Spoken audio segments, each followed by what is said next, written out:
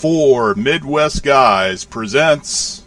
At the end of the Clone Wars, after witnessing Order 66, the elite, enhanced, undefeated Clone Force Unit 99 was accused of treason by Admiral Tarkin, a crime for which they did not commit. Now hunted by the Empire, they survive as soldiers of fortune. If you have a problem, and no one else can help, and you can find them, then maybe you can hire the Bad Batch.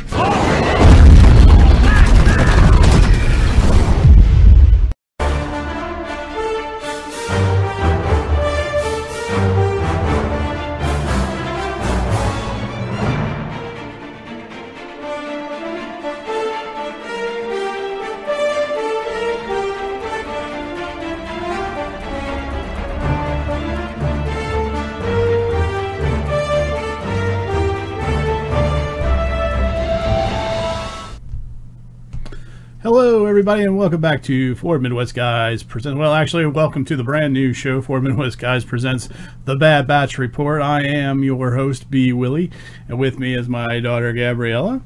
Hi. Hello, Gabby. How are you today? Tired. You're tired? Okay. Brian still suffering the effects of the old shot in the arm there from COVID, so he won't be able to join us today on this premiere show, but he hopefully will be with us on future episodes going forward. So obviously this is the Bad Batch Report. We'll be covering all the Bad Batch episodes, definitely from season 1, and hopefully there'll be a season 2 as well. So what today we'll be covering will be a double dose, as we had the premiere on May the 4th, and then last Friday they gave us episode 2 cut and run. So we'll be doing episode 1 Aftermath, the premiere episode or pilot, and then episode 2 cut and run as well, all in one giant Bad Batch episode. So we got a lot to do. Ready to get started, Gabby? Sure. All right, so right off the bat, we have that. I love the Clone Wars feel to this. I loved how the logo, the Clone Wars' logo, shows up in red, just like it did for the last few episodes of Clone Wars, just like almost if we're picking right up you're coming right out of season 7 of the Clone Wars. And then it burns through to the Bad Batch. It's all about telling you that there's a transition, but the Bad Batch logo, but it's all about transition here. What did you think about the whole transition logo? Did you like how it burned through to the Bad Batch there, Gabby? Yeah, I was actually generally confused when it opened to the Clone Wars logo. I'm like, hold up, wait a minute. What's going on? Yeah. This isn't Clone Wars. It's not supposed to be Clone Wars. And then they kept coming with they gave us the Tom Kane vocal for the Clone Wars. Planet Callus, blah blah blah. It was which was really nice to hear, because if you haven't heard, Tom Kane, the voice that does the intro to all the Clone Wars, does the that movie Real Voice, newsreel voice, he had a stroke. We understand he may be having trouble even talking because of it. So just really pulls on the heartstrings to hear that one more time.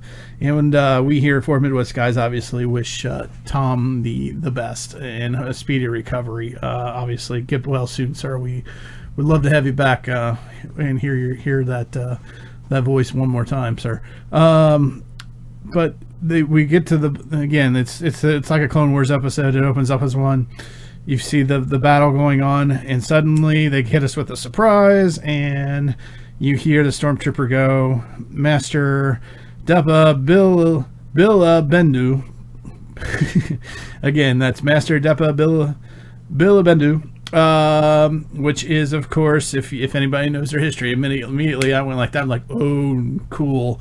It's that was Kanan's master from the Rebels. For those, spoiler alert, for those of you who watch Rebels, there's a character, Kanan, who's a Jedi, and he survives Order 66, and his master was Master Depa Billa Bendu. I'm sure I'm horrible with some of these names, but again, her Padawan, who was a commander. All the Jedi were generals, it seemed like, and then all their Padawans were commanders.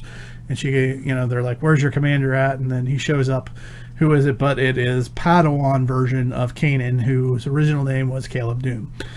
So he shows up, and I loved all of this. Did you pick up on the fact that was Freddie Prinze Jr.'s voice? That it was the same one that they were messing with his voice to try to. It kept going high and low, like his voice was cracking. Yeah, I picked up on it after about a minute or so, Yeah. and I was like, hold up, wait a second, Yeah. is that Kanan? yeah. Yeah. / Caleb. But yeah, I thought it was pretty cool. I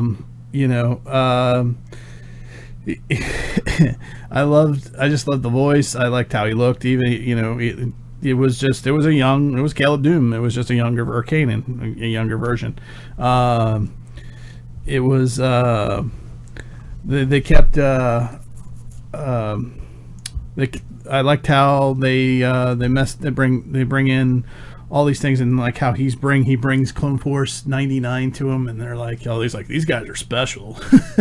And we get this nice little fight scene with Clone Force 99 doing what they do best, which is just tear through battle droids. I love the tank scene. Did you like the tank scene here, Gabby, where they put the tanks together and how he pushed one off? Remember that? Yeah. Yeah, that was pretty badass. Actually, I thought that was kind of neat. I forgot about that. Yeah, how Crosshair shot it's like he connected them, and then he pushed one, and all three went off. It was just, kind of special force. Ripple effect. Yeah, it was cool. Dominoes falling, right? So I just thought it was a neat way, and it was cool to see see what these guys are. That remind you just how special these guys are. They each have their own special abilities. That Wrecker is the strength. Hunter has these special abilities that he can track with or feel. Especially electromagnetic forces, so he can feel people. He can feel robots and stuff that are nearby, or battle droids. Even it's almost like having the Force without having the Force, in a way. Then you have Tech, who's he's the know-it-all, the guy who's always researching, and then you have Echo, who's going to be a hacker as this goes forward. We'll talk a little bit more about Echo as we go forward, because I have some issues with that so far. But anyway, so I digress back to then obviously what happens is they release Clone Force 99 to continue their battle forward. Caleb Doom / Kanan goes. Caleb. Decides he's going to go with Clone Force 99 and do some havoc with those guys. And as he's leaving, of course, we hear, the transmission, and it's execute Order 66. And I just made the Emperor sound Aussie. Sorry. But anyway, so execute Order 66 comes through. They start shooting at his master, and sure enough, the last words that he hears his master say is "Run, Caleb," or "Run, Caleb, run." And of course, if you go back to Rebels, spoiler alert, there's a line in there where a certain bad guy asks Kanan, "What's the last word your master said to you?" And he says under his breath, "Run." So they're keeping the continuity there. Wait, who said that? Kanan did to the Inquisitor in episode when he was being tortured by the Inquisitor on the starship. The Grand Inquisitor? Yes. Okay. He's like, "I wonder what your master's last words were to you." And he goes, "Run," under his breath. He's like reliving the moment. And she obviously gets killed, and you hear her scream, and she's being, blasted to death. I know that some people had some issues. Apparently it says it differs from the Kanan, the Last Padawan comic, Order 66 story, which I don't know. I never read it. I gotta be honest with you. I never got around to reading it, so I can't do a comparison. So I'm not really going to try, but I will say I like this version, because now you've got it opens up all kinds of questions too. I mean, can you imagine what would have happened if Order 66 hadn't happened at that very moment? You could have had Kanan running around with Clone Force 99 the whole time, and he could have, What if it happened a second later? Well, even if, say a minute later, and he's so far gone, maybe he feels his master being killed, obviously, but he wouldn't have seen it or heard her, right? Yeah. That might have changed something. Or would have known it was a clone. Right. And then you throw in the, we did finally get the question answered. A lot of people had going into this story was, what would happen to Bad Batch, the Bad Batch, because of Order 66? We find out that most of them are immune, that they're all immune because of their,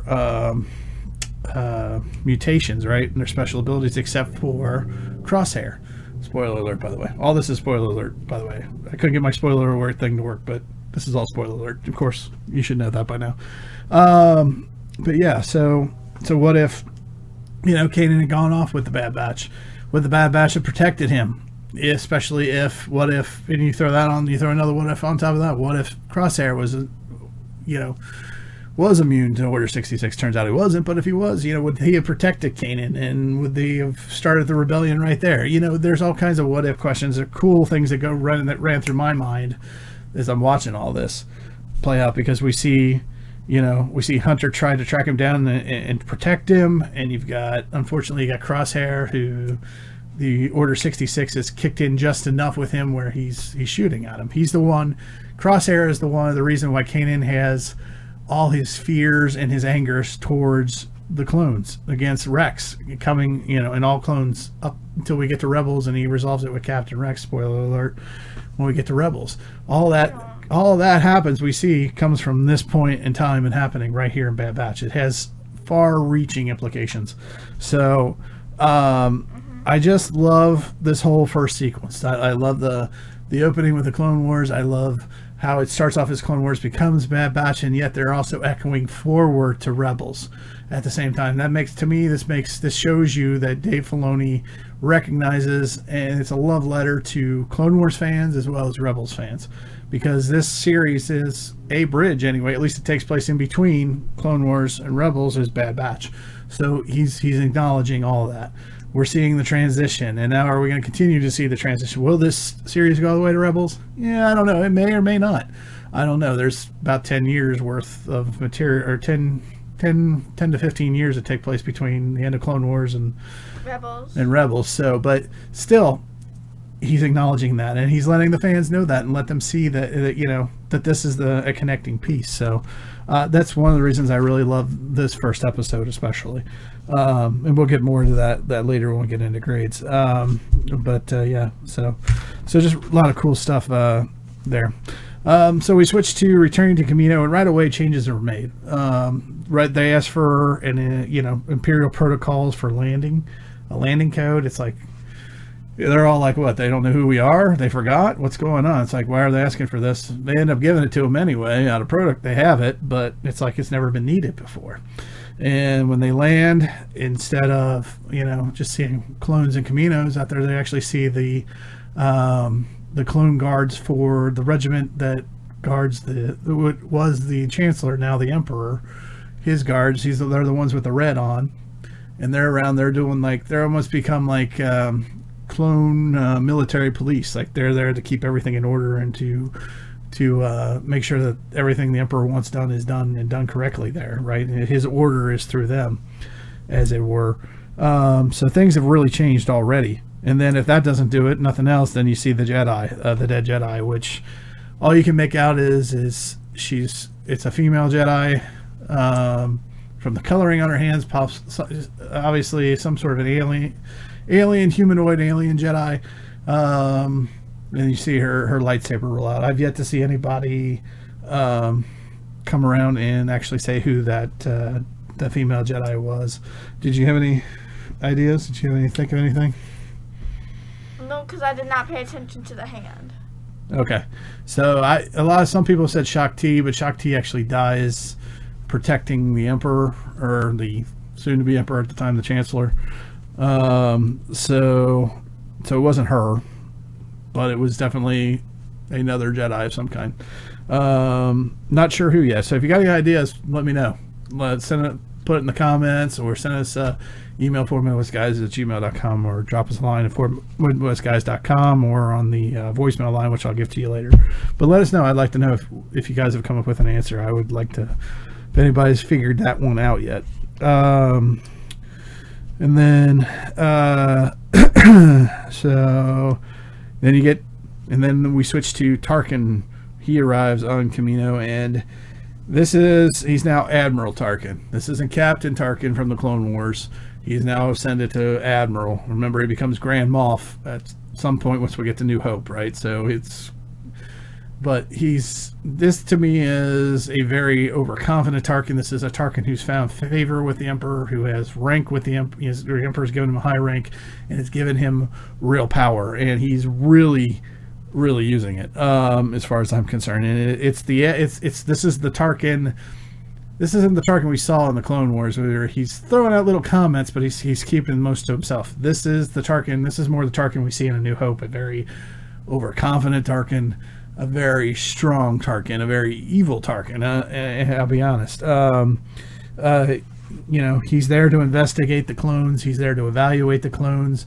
He gets in an argument with the Prime Minister of Kamino, and he's like, well, we're guaranteed clone contracts for so many more years. He's like, oh, no, sir. Your contract was with the Republic, not the Empire. The Republic no longer exists. I'm here to see if your clones are all they said they are, if they're going to serve the Empire or not. The conscripts could be used just as much, half price, just as cheaply, and be just as effective. And that's what he's there to do. He's firing back already. You can already see where he's going, but you can see that this is the cool, calculated Apparently Tarkin. He's successful, so... What's that? Apparently he's successful, though. Well, yeah, because eventually the clones go away at some point, which we'll see, I'm sure, somewhere in the series. But you can see, though, I love that, it's this Tarkin. It's like, he's like, no, that was with the Republic. We're the Empire. The Republic no longer exists, so therefore you have no contract. And I'm here to reevaluate to see whether this arrangement should even exist. And, it's that same kind of tone from, from A New Hope, when, like, with Princess Leia, and he's interrogating.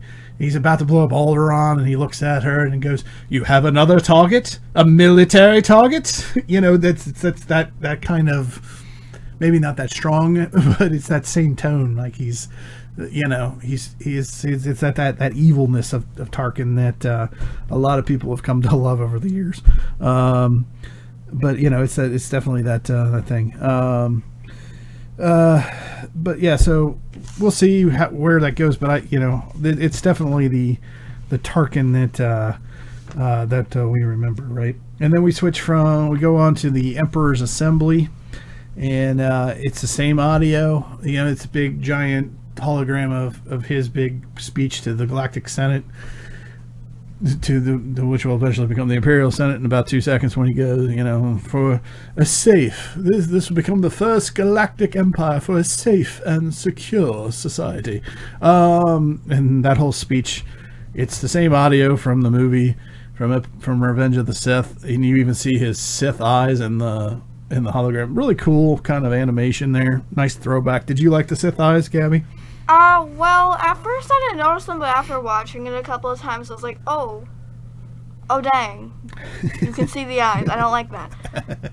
See the evil that is Sidious. And you see that, and it seems like Order 66 it wasn't just kill the Jedi. It seems like a lot of the clones are pre-programmed now to accept the Empire and to accept its orders, and to be pro-Empire, because everybody's cheering. And once he makes his announcement, and even Tech points out to him, because this whole time he's starting to say, well, the clones are programmed, right? And back when they were on Calus, he started his whole argument, and he turns to Hunter and goes, "You sure they're not programmed?"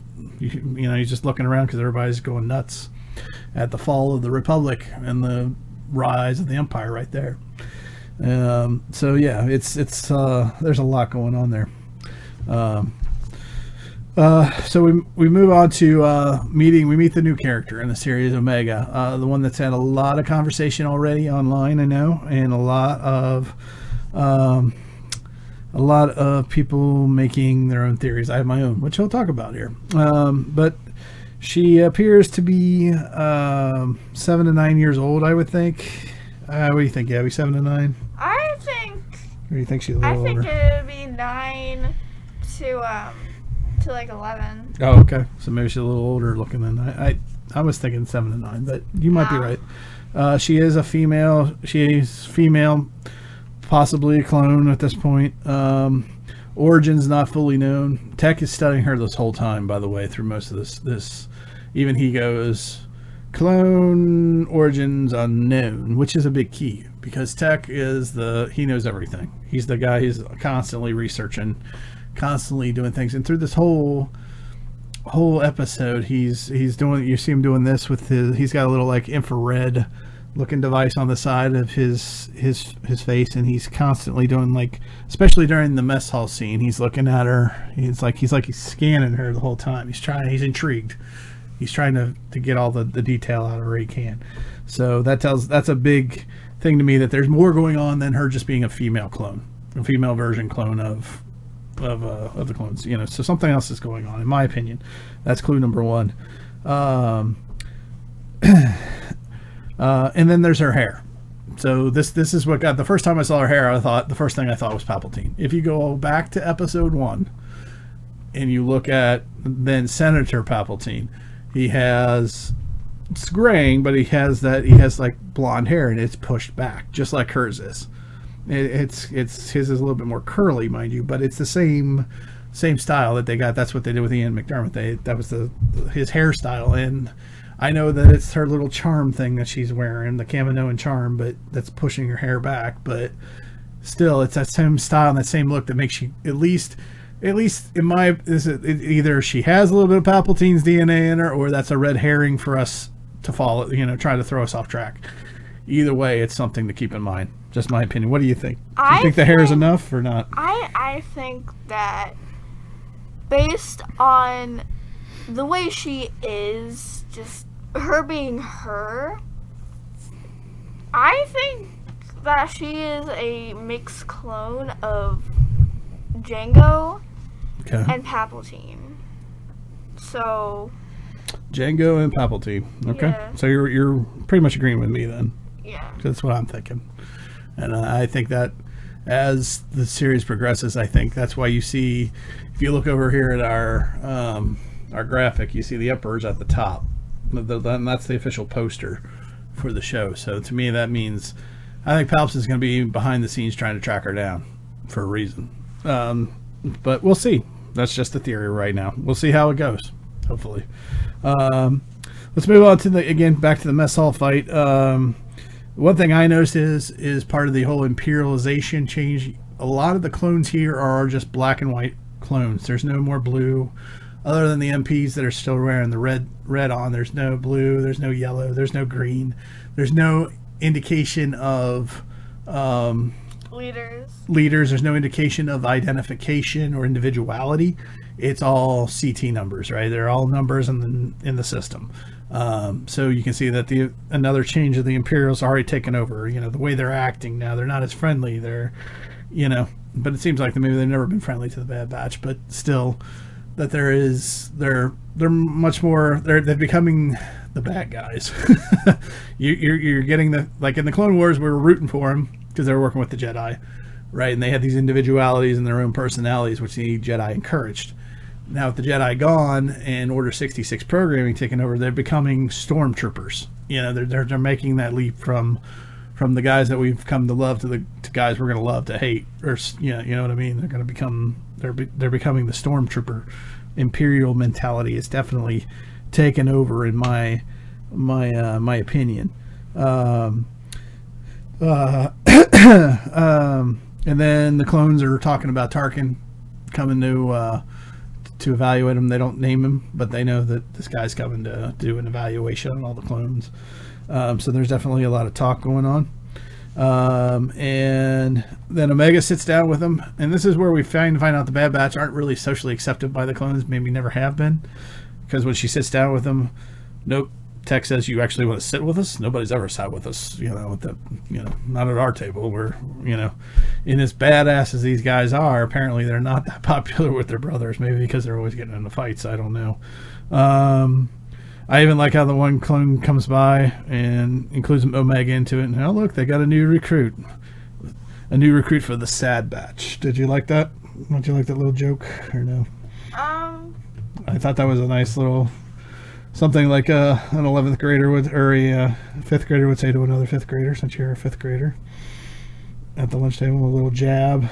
I haven't been to the lunch table, Dad. I know you've been on virtual this year, but, was there ever name calling when you were at the lunch table? No, the lunch ladies wouldn't allow it. Yeah, okay. We actually couldn't, like, we didn't choose our seats. We had to sit at select 3 tables for our class. Oh, okay. And then, All right, well, so. Well, I'm glad to hear that. I'm glad your school had a firm control on the situation. Oh, I didn't, because, like, they'd turn off the lights and they'd be like, shut up. Like, She- you expect, like, a full room of children to be quiet. Like, no. Cool. Chief Palpatine would be proud. Thank you. And then they start the food fight starts between Echo or Omega starts it, and then Hunter kind of puts a stop to it, and then of course Wrecker, puts it into full force, and you hear Echo go, "Not again," which of course Echo gets the because he happens to look up as he gets knocked to the floor, and he sees Tarkin up on the upper observation looking down at the mess hall, just observing, and of course he makes note of it because he knows who Tarkin is. He remembers Tarkin from the Citadel, and for those of you who don't remember, back in Clone Wars when Echo disappeared was during the Battle of the Citadel. It was like it was supposed to be a prison for fallen Jedi, and the Separatists had taken control of it, and they had to free Master Peel, who was the other small Jedi in the Order, had an eye patch on, if you remember, little ponytail, cool looking Jedi actually, if you ask me. He was Sir Banana Peel. Master Banana Peel. Yes. Nice, Gabby, nice. Thank you. But yeah, it was that whole episode, and that's where Echo, he goes for the ship, and they end up blowing up the ship, and they think Echo's dead. And of course, we find out later he's not. And you go back to the last season 7 of Clone Wars to figure out how he comes back. But yeah, so he recognizes Tarkin because he was on that mission, and he fills in the rest of Clone Force 99. He goes, "This guy has no love for clones," because he's bad mouthing clones even back then. So he knows what's coming. It gives everybody a heads up. Hey, watch out for this guy. And then of course Tarkin they think they're getting reprimanded for their food fight, and it turns out that Tarkin wants them to take a test. So they end up in the live fire range. It becomes that the training room, and they put out a nice little battle, simulated battle scene, which they easily take out. In fact, I would say, I don't know what you thought, Gabby, but I thought Crosshair alone, just being up top, not only does he take out the main guns, but he's picking off the other robots one by one with his training assault rifle. I thought he could almost win the battle by himself. It seemed like it was so easy. I don't. Nah. No. Nah. Okay. Well, to me it was. And then, of course, Tarkin goes, well, let's go to live fire. And, of course, these guys still have their training rifles. They don't have actual live rounds. But he decides to shoot it with live rounds. And what does he bring out? He brings out an early version of the Dark Trooper. And if you've been watching Mando Season 2, the end of Mando Season 2, the black robot's the one that just beat the crap out of the Mandalorian, out of Din Djarin, and was punching his head into the, like a rock'em sock'em robot. Luckily he had, the helmet on, but they brings these guys, like an early version of them out, and they're shooting them with live fire rounds. And I just love that fact that it was like an early Dark Trooper, but just continuity wise, that's what I love Dave Filoni for. So Clone Force 99, they had some issues at first, but then Hunter takes the lead and says, let's show them how we improvise. And they end up hacking into, Tech ends up hacking into the back of one of the other troopers and actually uses one of the Dark Troopers against the other ones to start taking them out. And then there's a really cool last scene where Wrecker throws his knife up, and then Crosshair shoots the knife, which then takes right into the skull of the last Dark Trooper and falls. It was just another little, Special Force A-Team badass moment, because that's what I really think. That's why every time I see Clone Force 99, I think it's Star Wars meets the A-Team, which noticed by my opening. Anyway, so yeah, it was a pretty good scene overall. It just shows that they can adapt to take them out of assembly, take away their weapons, because their assault rifles weren't working on the Dark Troopers at all, and they still found a way to win. That's what these guys do and do best, and that's something that Tarkin still questions: is He goes, yeah, those are uncommon tactics, but are they loyal to the Empire? Did they follow Order 66? Well, if it sounds like the Jedi both died. He goes, oh, what the contrary. Crosshair. Apparently Crosshair filed another condescending report saying the Padawan got away, meaning Kanan, a.k.a. Caleb Doom. So Tarkin decides to send them on another test. He sends them to Onderon, of all places. And he says there's a batch of separatist resistance group there. Clone Force 99 thinks it's battle droids. There's some sort of battle droid contingents. They get there and they run into women and children and being led by Saw Gerrera. They're just refugees at this point, and they're running away from the Empire. And Hunter sees he's shocked by it. He's like, I don't, again, what's going on? This doesn't make any sense. And basically Saul, he lets them go, and he says, because they actually capture him, or really they let them get captured once Hunter sees it. He goes, says the Clone Wars is over now, but there's a galactic civil war about to start soon. With the Jedi, because the Jedi are out of place. He has complete control of the clone troop army at the moment. It's only a matter of time before he takes over the entire galaxy with absolute control and power. Which, it's basically, he gives them the whole, I think it's something like, the Clone Wars is over. He can either die in the past and adapt and live in the future. That's basically Saul's line to him, and Saul takes off. And then later, of course, Hunter feels and recognizes an Imperial probe droid has been following them the whole time, and Tarkin's been taking notes the entire time. So, yeah. What do you think about the whole Onderon trip, Gabby, and finding out that Tarkin had set them up to take out real people? Well, I didn't think it was droids, but I didn't think it would be, I thought it would be like rebel fighters or something. No, like rogue separatists, like that. Oh, didn't like die with the separatists. Okay, like a general or something, maybe some battle. Yeah. Also, you have to use any of the cameras. What's that? The cameras. Okay. You do know that, right? Yeah, okay. You mean change the cameras? Yeah, Yeah, okay. I understand. Spice it up. All right. We'll spice it up. There you go. Hey. For camera 2. Yay. Hi, guys. It's that camera, right? Yeah, it's that camera. Yeah, it's that camera. And I lost my place in my notes now, Gabby. Daggone. See? You screwed me up. Yeah, love you too. Love you too.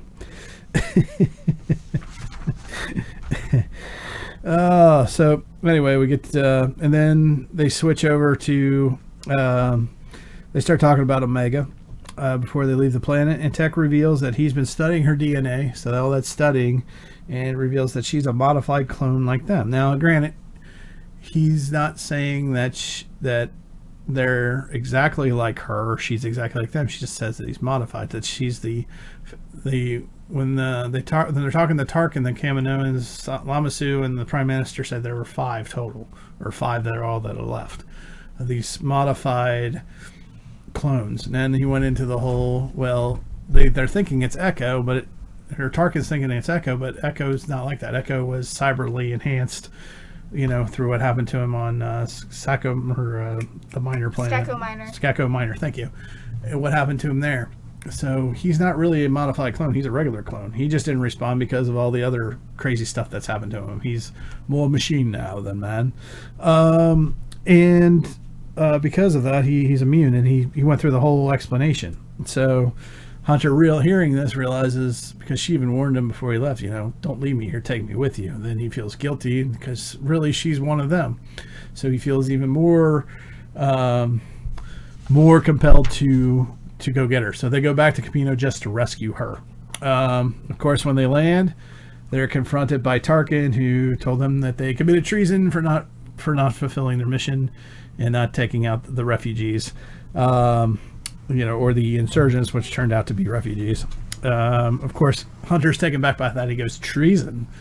Are you kidding me? Just for that, these guys were refugees. Why are you doing this? And he sends him to the brig for now, and of course, conveniently, Omega's been arrested as well, so they're reunited. Careful, Gabby, that really can cause a lot of audio problems. It can? Yes, it can. Oh. All right, so Tarkin does take note, however, through the probe droid and through all this, that he notices that Crosshair in his report, I guess, he put 2 to 2 together and noticed that Crosshair, out of all of them, seems to has been loyal to the Empire. Like he followed Order 66.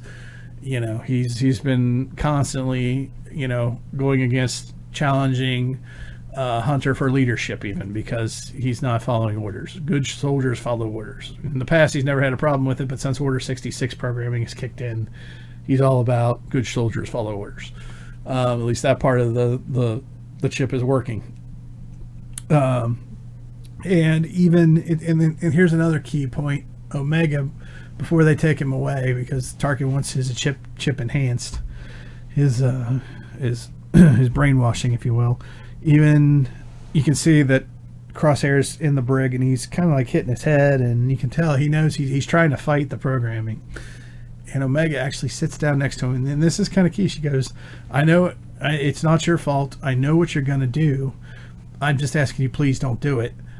So it's almost, you could almost say that maybe it's because of her knowledge of the chip, because she does know about the chip and how it works. That could be why she says what she says, and she can tell what's going on. Or does she have some sort of Jedi premonition, right, of what's going on? Either that, or she's from the future and already knows what's going to happen, which I don't think is going on. I don't think that's happening at all. But she could be sensing the future if she has Force enhanced abilities. What do you think? Do you think it's just her knowledge of the chip, or do you think she has a little bit of force ability here? I think it's just the chip, because she does know. Okay, she does notice that. Not notice, but she does say that about the chip on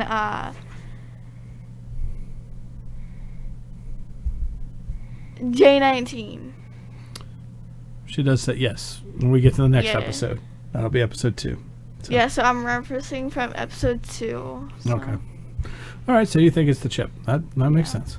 And of course, Tarkin takes him away, and he gets zapped, and you see a little bar go up on the graphics, so they actually increase his inhibitor chip.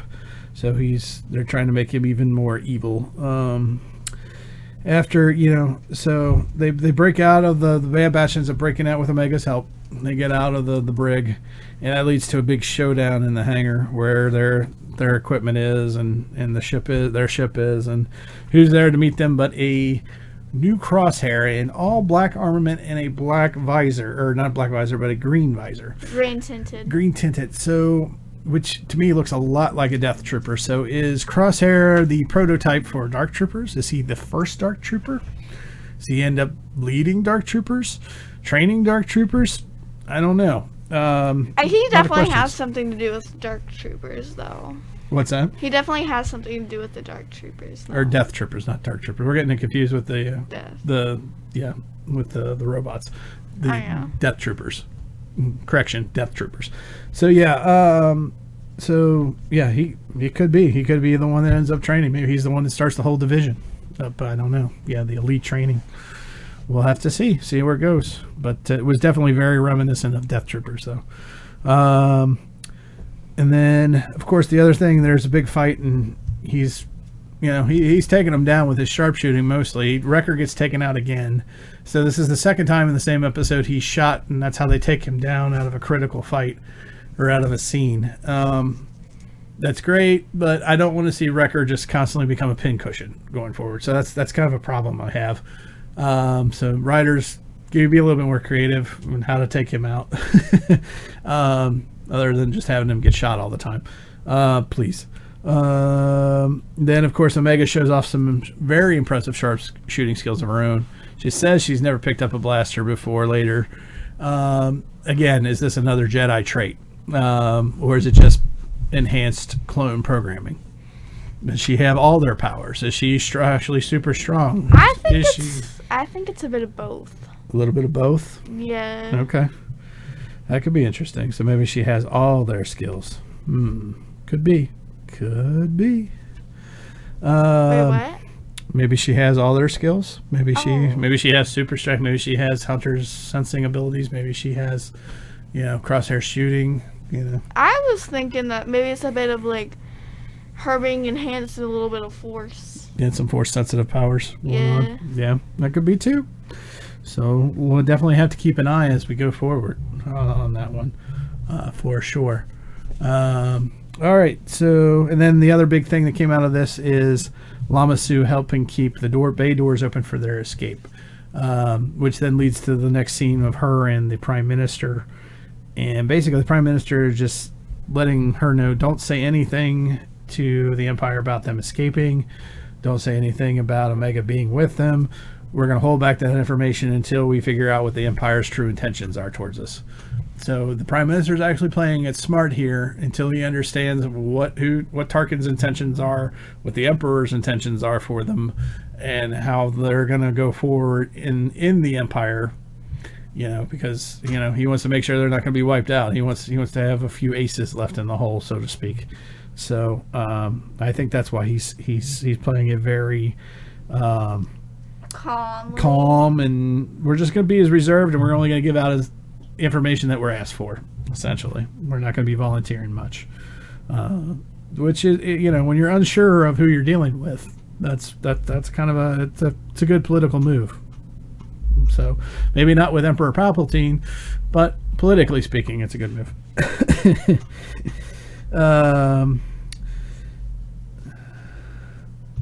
So yeah, they're going to find out whether they're going to go get more orders for clones or not. Now, obviously, from what we've been told, that doesn't happen. And then we end up with conscripts, volunteers that become stormtroopers and not clones going forward. But we'll see what happens going forward. And I also think it's worth pointing out here that we're seeing Tarkin at the height, or at least the current height of his power. We know he rises even further in power as he becomes head of the Death Star and becomes a Grand Moff, which he's the only one ever. Even in the backstory behind that, the Emperor actually creates the title for him. He gets to create his own uniform for the whole 9 yards. So the Emperor's constantly feeding Tarkin's ego.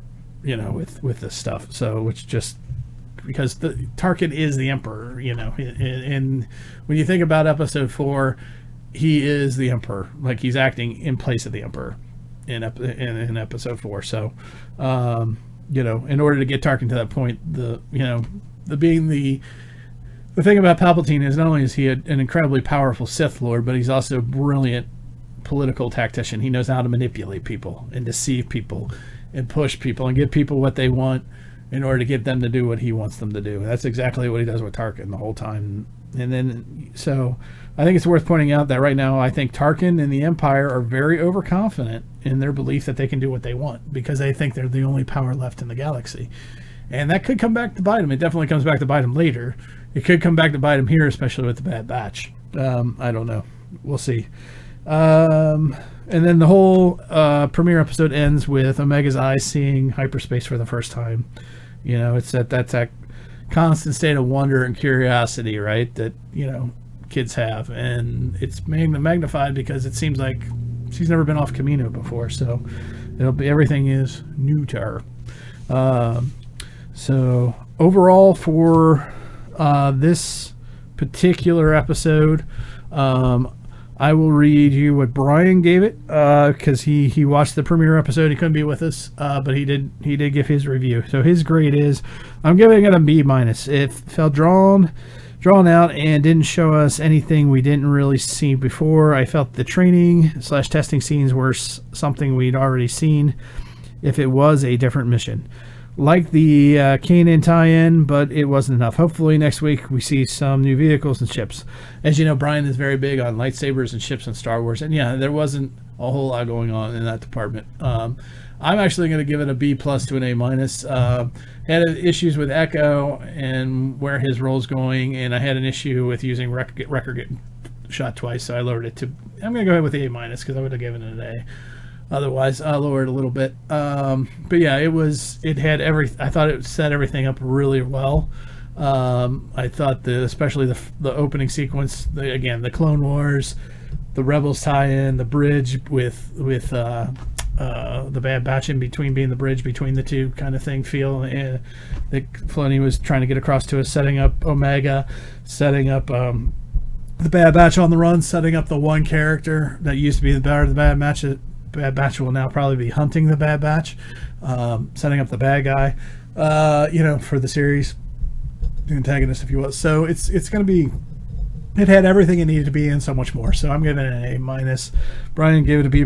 Gabby, what's your grade? Well, I'd give it. I'd say a B.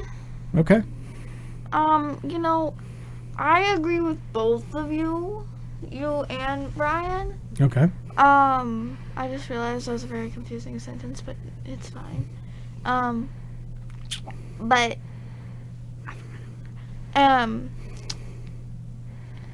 I feel like it was a good episode, but for me it was really long. Yeah. And I fidget a lot, so I don't sit still, which sucked in state testing today, but Okay. So, my only problem with it is that it's like really long. There's also like, it just jumps like right into it, like there's no like entry, like it just, Yeah, it does jump into it, but I like that, but I understand where you're coming from. You prefer to kind of build into the moment. Yeah. Yeah. Okay. That's fair. Like, I want to know, like, why, like, I want to know, like, how the Bad Batch got... How they became the Bad Batch? No. How they went to the, like, why were they chosen instead of a different squadron to go to the planet? Well, they were there to back up, to back everybody else up, because they can do what one whole squadron can do by themselves. That makes sense. Still, yeah. Okay. Yeah, but it would still be nice if like they put that there, but All right. So let's keep moving. So we're gonna move on now to the Bad Batch episode 2 Cut and Run, which just came out last Friday. Right off the bat, we picked up where we left off. Omega's curiosity. We look that she's fallen asleep in the back of the ship, and then she's torn the ship completely apart. She's curious about everything. She wants to know about everything, understand everything. She is incredibly curious. She's been on Kamino her whole life, and this is all brand new to her. She needs to understand what's going on and how all this is gonna, how everything works in the galaxy. New kid, new eyes on the world, right? Kind of thing. Kind of, you have a new eyes for everything right now, pretty much, Gabby. You're still learning the world and how it works, and you know what that's like to be curious, right? That kid's over curious about everything. The what and the why. We went through that with you, the what and the why stage. You still ask me a lot of questions about a lot of things. So it's learning. Well, I haven't been outside. I usually in my room with the lights off, just sitting there playing games on my phone. So there's Google for questions now, though. So okay, so you have Google. In the Star Wars world, there is no Google.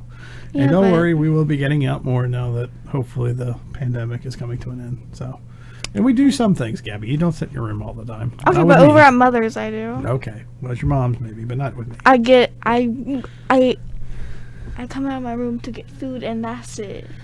Okay, well, I'm sorry to hear that, but we'll talk about that off air. Okay. Okay. So again, she's just curious about everything. Even when they get down to the planet, and she's rubbing her eyes, she's looking at the sunlight, and then she's dirt. I mean, she comes from a water world, right? And she's never seen dirt before. She'd even ask, "What is this?" And they say, "Well, it's dirt." And she's like, "This is fun. This is great." No, so a kid that's never seen dirt or played in dirt before, or has the fresh air of a new planet, right? and everything she sees is just new to her, and she's just overtaken and overwhelmed by it. And that just kind of shows, that the character she's going to be. She's constantly going to be, especially at her age, not seeing these things as younger. She's going to want to make up for that, right? I mean, put yourself in her situation. What would you be like? Would you be the same way? So if I grew up on a planet that was entirely made of water, no land, inside of a building my entire life, well, how I would react to dirt is, the heck is this? And that's exactly what she did, right? Yeah, but she didn't say this. I'd be like, it's dirty. What is this? Like, you would think it would be great. I do not like it. Okay. I don't like nature. Yeah, you're a glamper, that's for sure. Very. But again, everything's new to her. And then we switch to them finding their friend that they talked about in the last episode, which ends up being Cut, which is our clone deserter from the Clone Wars. He ended up getting marooned on J19/Seleucami, and he settled down with Sue, and they had 2 kids. He also helped Rex in the Clone Wars recover from his wounds, and they fought off a group of rogue battle droids together. Rex then actually decided not to turn him in because of all their comradeship, because he's a deserter, technically. And we find out, speaking of Rex, we find out he was just there yesterday, so the clone Bad Batch, we just missed him. So we're getting closer to him, and he may even show up as early as next episode, maybe, hopefully. And that Rex told him about Order 66. And here, this brings up one question. This brings up a plot point. So Cut is a clone. Cut is a deserter. Cut has an inhibitor chip. When he heard Order 66, wouldn't that activate him, or does it have to be Palpatine's voice that activates him? That brings up a question in the whole Order 66 thing. Well, I mean, for the Crosshair, it just had to be said. Yeah. Not, by specifically Palpatine's voice. So. Well, I'm thinking if they hear it from anybody else but Palpatine's voice, I think they're fine. But if they hear it come across on Palpatine's voice, then they make the change. If we go back to last episode, then what happened to Crosshair? I think Crosshair heard it on the comm channel, and that's when he made the switch. I'm thinking maybe he changed by hearing it by somebody else saying it. But if that is the case, and it's anytime they hear Order 66, period, you would think that would kick in their programming. I don't know. It could be a plot hole that they overlooked, or there could be an explanation for it coming down the road. Then this is also where Hunter learns about the chip itself. There's an actual chip. He just thought it was like overall brainwashing or something. And this also, and Tech goes, well, how did you think it worked? So this shows you Tech's mentality. Tech does a lot of assumption. He has a lot of knowledge, but he assumes that everybody thinks like he does, and that they just make, that they realize that well, duh, of course that's how it works. It has to work that way. You know what I mean? So you have a lot of that going on. So you have to just wonder, about this whole order, or this whole chip thing. And he's been wondering. He's been thinking it's just brainwash, but no, it's an actual chip. So this also leads into Tech.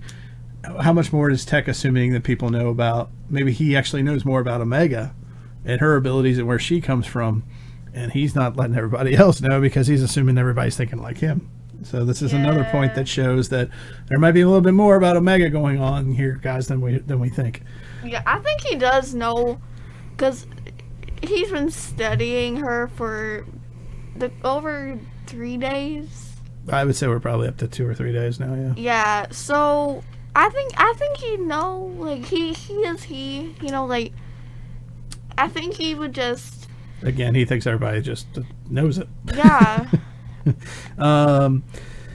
Omega. Speaking of Omega, she learns how to play catch for the first time, and she's never really had fun before. Which is, that's just another layer. Kind of sad. Very sad, right? Can you imagine not learning how to play till you're 9 or 11? How that works. she's kind of had, and really when you think about it, when you see her in Camino, she kind of makes up her own fun, right? Sneaking into the Bad Batch headquarters or barracks and stuff like that, Yeah. She's kind of making up her own fun and her own curiosity. So yeah, just kind of sad to see. You're right, it is sad. And then Cut brings up a good point about Omega. He goes to Hunter and goes, the Kaminoans, they don't create a clone without a purpose for that clone. So what's the deal with her? What's her purpose? Of course, Hunter has no idea. And Hunter fires back, I don't really care. She's just a kid at this point. So again, they're leaving you clues that there's more to her than meets the eye, that she's been secluded and that she has been kept back from being a normal child for a reason. That there's more to her. There's a greater purpose for her than we just don't know it yet. These are all clues that they're hunting. They're coming down to something. So it'll be interesting to see where that goes, I think. Next, so something to keep in the back of our minds again as we're going forward. With the whole Omega mystery.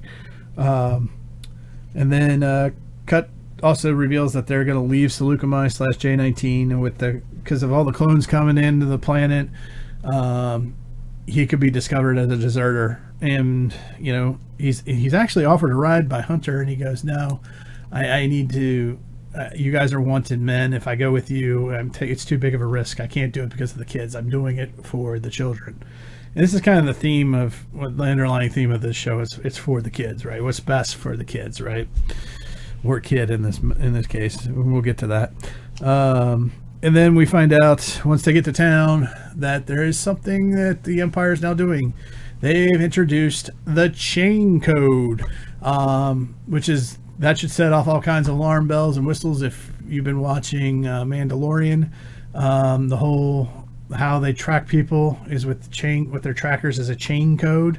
We're wondering where it came from. How long has it been around? Well, of course, it came from the Empire. Of course it did.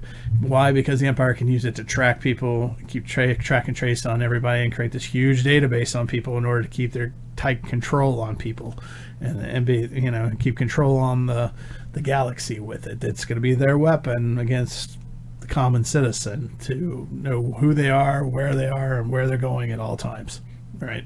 Totalitarianism on a galactic scale because of the chain code. And they even go for peace and prosperity, and when you get your chain code, you'll be able to get Imperial credits for free out of the prosperity and the kindness of the Empire. Of course, they want them on their credit system.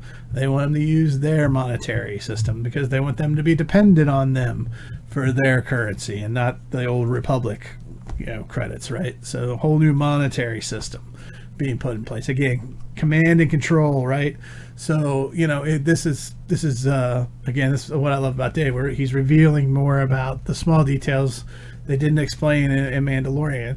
They're being explained here in Bad Batch. You find out, okay, where's this chain code come from? Here's where it comes from. Here's its beginning right here. This is how the Empire is going to try to keep control of the galaxy. So is with the chain code. And they also say you can't do any transactions. Like they were trying to buy, I think, food, and they said now you need a chain code for that too, I think. So again, there's a dark control, right? Like really deep dark. This is trying to present something that's very evil in a very good way, right? It's definitely a wolf in sheep's clothing kind of thing. And they're and even Tech says it's brilliant. They can build a database with this. They can track people with this. They explain all of it, right? And we see all this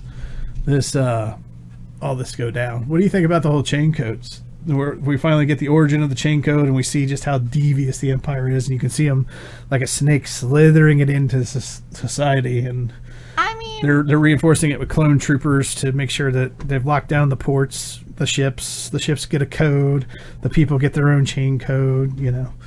What do you think? I could definitely I already saw this coming, honestly. Yeah, speak into the mic a little bit. I kind of already saw this coming, honestly. Okay. Because it's the Empire. What did you expect? Yeah. That's a good point. But again, we actually see a little bit of it. Then we switch back to the farmhouse, and we see that Omega's going to get into a little bit of trouble here. So she's still playing ball, and she kicks the ball. The ball goes past the fence, and the kids are like, we'll get it later. And next thing you know, she's off over the fence, and what comes at her but that mouse-looking tiger called a Nexu, which we last saw in episode 2 on Geonosis, the big arena battle. It was one of the monsters that came out. It was a tiger-looking thing with like a mouse tail, and it's the one that put a big 3-claw scratch on the back of Padme. It's that same creature. So another little tie-in from Filoni there, which again I love. And it's a good scene. This is, Hunter fights it off with his knife a little bit, and then she's shooting it from the top and scares it off. And it's that whole thing when you're a kid, when you really screw up and you're just afraid, and she's frightened and she's scared and she doesn't know what to do, and Hunter's just yelling at her, and Cut has to cut in and go, she's a kid. She's not a soldier. You can't treat her like a soldier. But this is all Hunter knows how to do, right? He doesn't know how to be a parent. He only knows how to be a soldier. But Cut, having raised 2 kids so far, he knows. You got to call him. You got to tell him it's going to be okay. Are you hurt? That's all that's important, is you're not hurt, which is the important thing, right? And he hugs her, and she just busts out crying. And that's what kids do when they get in a life and death situation, and they know they really screwed up. That's what happens. But as a parent, that's what you're there for. You're there to hold your kid. You're there to tell you it's okay. Everything's going to be all right. You know better now. Blah blah blah. Don't do it again. But you're there to coddle them, to nurture them, and to make sure that they don't do it again, right? So it's that real big parenting scene, and it's another light bulb goes off in Hunter's, that he's a parent now, that and that maybe he's not the best thing for Omega going forward, and that it's kind of that underlying theme of the whole episode. It's the whole, I'm not really cut out for this. You guys, Cut and Sue, you seem to be much better at it. I want her to go with you, and he tells her as much. Of course, it all comes down to the big scene at the end. There's a little bit of back and forth. They get the chain codes. They hack their way in. They're able to get them their little chain code cards. And, of course, she decides not to go with Sue or with Cut, and ends up going back with them. And it's, this whole scene takes place, which it's cool. And there's a lot going on there. But the one thing I wanted to take out of that whole fight scene at the end, though, is and them trying to have to blast their way off the planet as a result in their own ship, is the one thing I noticed is Echo's hacking abilities. So the last time we saw Echo hack anything with his R2-D2 arm, as I like to call it, because he's got the little plug-in device on his arm, right, for an arm, he was hacking his way all through the Separatist computer systems. He could hack into anything. He could cross this with that, and he could do whatever he wanted. Now he has this. Now he's not able to do that. I mean, he couldn't even get the simple magnetic boot off of the ship. He's like, I can't. Even text like, if you take much longer, you're gonna get caught, and he does, because he can't hack it. So I wonder if this is a minor plot point we're gonna see go forward. Is this where maybe Echo's hacking techniques are great for old separatist ships, but when it comes to the Empire, he's gonna have to learn to become an R2-D2 and learn how to hack, because he's supposed to be the hacker. Even when you see it on, I borrowed it for my intro off of one of the trailers. He's the hacker, but he's not hacking right now. He's not able to hack. So this could be a something to follow as we go forward, to see how Echo kind of finds his place. So, because right now he seems like the guy out of place in the whole group. Everybody else knows their role, but he's still trying to learn his role, I think, in the group. So it'll be interesting to see how that works going forward, and see how Echo adapts maybe as we go forward. And then, of course, we get to the Omega and Hunter scene. They both have a lot to learn. They're stuck with each other. Omega has a lot to learn about life, and Hunter has a lot to learn about being a father/parent. And that's pretty much where the episode ends. I don't know, Gabby, what did you think about the ending? What did you think about the last battle scene, the ending, and how it worked out? I think personally I feel like it was I don't really know how to explain it, because, like, I don't want to say it was just another fight scene, because it probably was. But then again, it was the specific fight scene.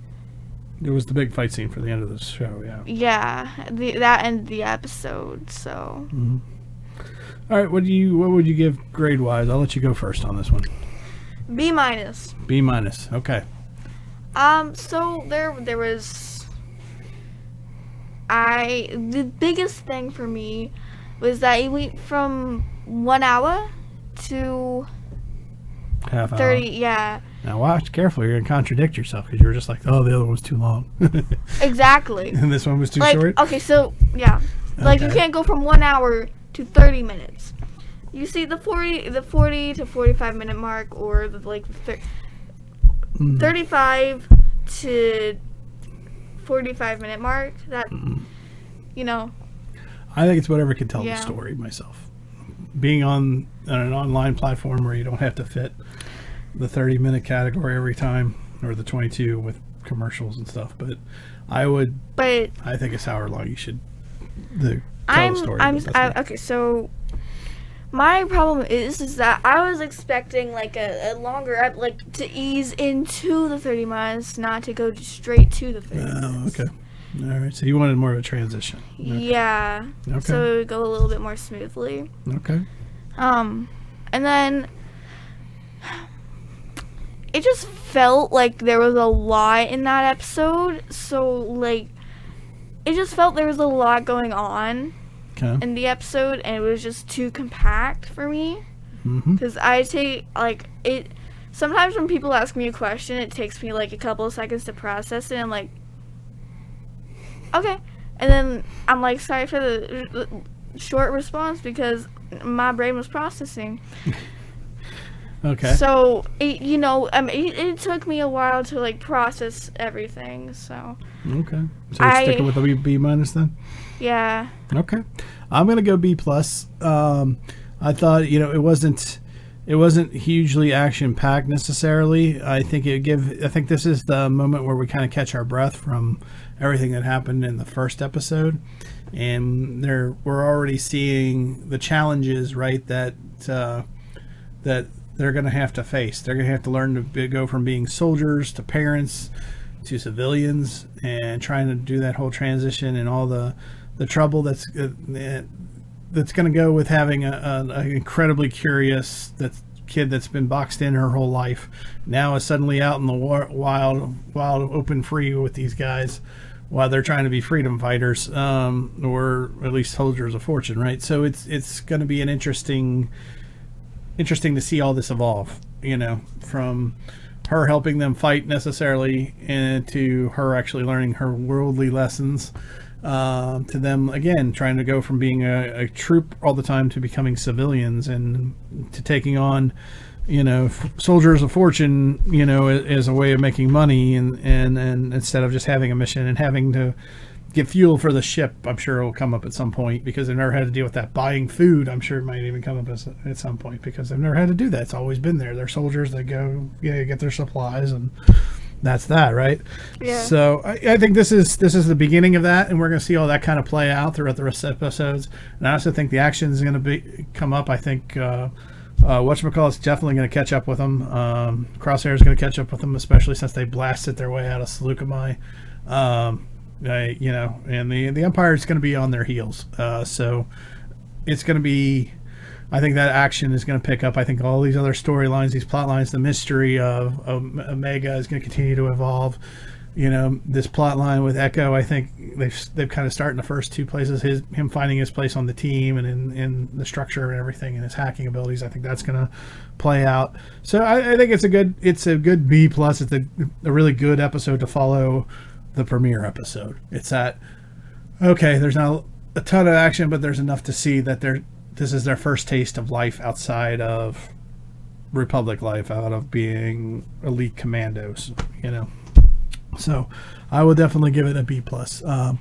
Again, Brian didn't give us did not get a chance to write anything for this one, so but those are your grades. So B-, B+. So overall, good episode. So I think we can give it a solid B between the two of us. All right, and that brings us to the end of the end of our episode, the end of episode 1 and episode 2 reviews. Before we go real quick, where can you find 4 Midwest Guys? The best place, guys, and I got to be honest with you, it really is the best place. This is over here, is to the side here. This is the 4midwestguys.com site. Up here, you can see there's individual links that's going on here, and then if you to each individual show, I gotta do a little bit of work. I gotta add this show, and I've got to add a couple other, like Watchers of the MCU I need to add up top, but I will get on that and do that. I gotta update our website too, do some updating. But you can also see that if you scroll down as we release our episodes, they are there in chronological order of what they were released in. So all these things, order which they're released. So it's all there. 4midwestguys.com is your best bet. But we are on Facebook. We are on Twitter. Again, it's, facebook.com/4midwestguys. It's at 4midwestguys. We're on Instagram. It's 4_Midwest_guys there. It's a little different. We're audio-wise, we're on every podcast. So I'm trying to do, every time we do a video podcast, I make sure that there's the audio version available as well, which you can find on the direct link right here on the main page. Underneath, it'll say audio only. You can click there and just get that. If you just want to listen to that one episode, you can subscribe to our podcast. There's links to the actual feeds and stuff that you can get to right here. The RSS feeds here, Android, all this stuff. We're actually listed, our Podbean is our main audio source. We're listed there as well. You can look us up there. Really, you can Google us too, 4midwestguys.com. There's good old-fashioned email, 4midwestguys@gmail.com. And then the new thing that we got going for the last couple of years now is the fan voicemail line, which is 859-363-5952. If you call that number, you'll get a nice brief voicemail message from me. Just leave your name, where you're from, and what show you're talking about. If we really like your question or comment, you'll find yourself, we'll play it on the air for sure. So make sure that you reach out to us, though, and there's lots of ways to do it. We have lots of different podcasts. You can see we do MCU as well as Star Wars, as well as other podcasts. So please follow, like, and subscribe, and always check back at 4midwestguys.com to see if you're just looking for something new too. I recommend Spotify. Yeah, we're on Spotify. We're on iHeartRadio. So look us up and leave us a good review. Just leave us a review, but just make it good. All right, and that helps us out and helps get the word out for our podcast. So please make sure you do that, and make sure that you follow, like, and subscribe. All right. Well, Gabby, thanks for joining us on this premiere episode of the Bad Batch Report. And I've been your host, B. Willie, saying, as always, may the Force be with you. Bye.